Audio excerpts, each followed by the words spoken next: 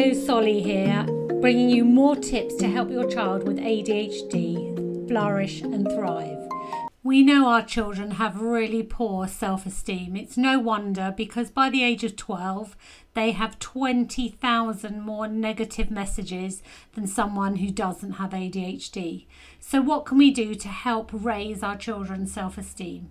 So the first thing is praise and notice the little things. So when they're doing kind things or generous things or things without you actually asking them to do, notice it.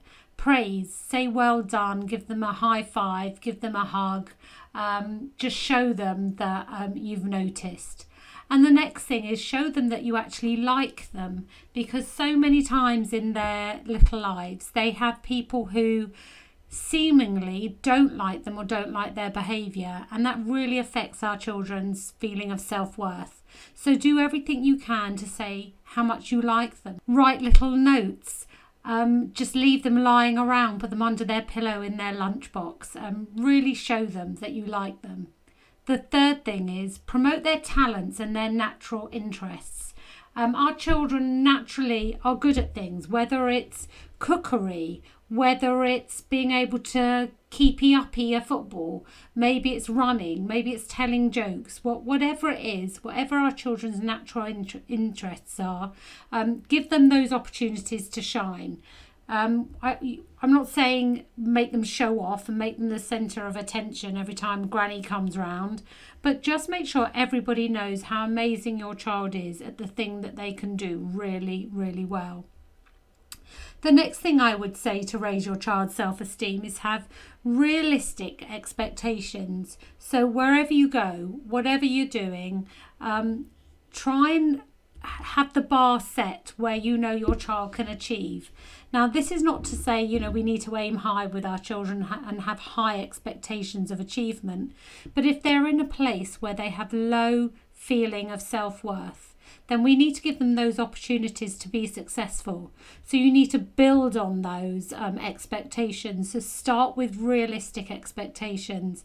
Then once they feel more confident and are more resilient, then you can change those expectations. But for now, have expectations that will help their self-esteem.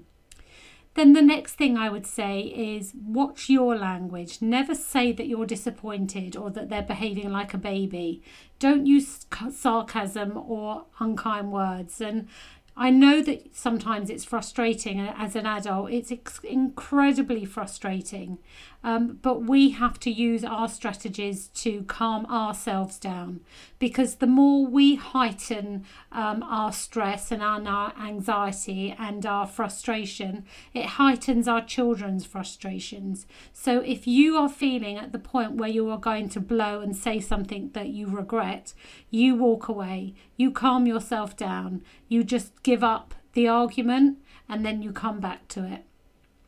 Then my next tip is to be a good role model, so that when things in your life go wrong, show your child how you can just put things right. So when you make a mistake, it's not the end of the world. You just do something to put things right again. You don't freak out. You don't have a meltdown. You just change your direction. You do things in a different way. And I think the final tip is just show your child that there's no need to be perfect. Good enough is really good enough. You don't have to do things right all the time. We all make mistakes. We all get things wrong. You just have to pick yourself up and find some resilience and move on. I hope you found those quick tips useful, but if you'd like some more in-depth training, some coaching, some mentoring, and some really brilliant support, then join our Together Stronger Club, a great online community where we help one another, support one another to help our children flourish and thrive.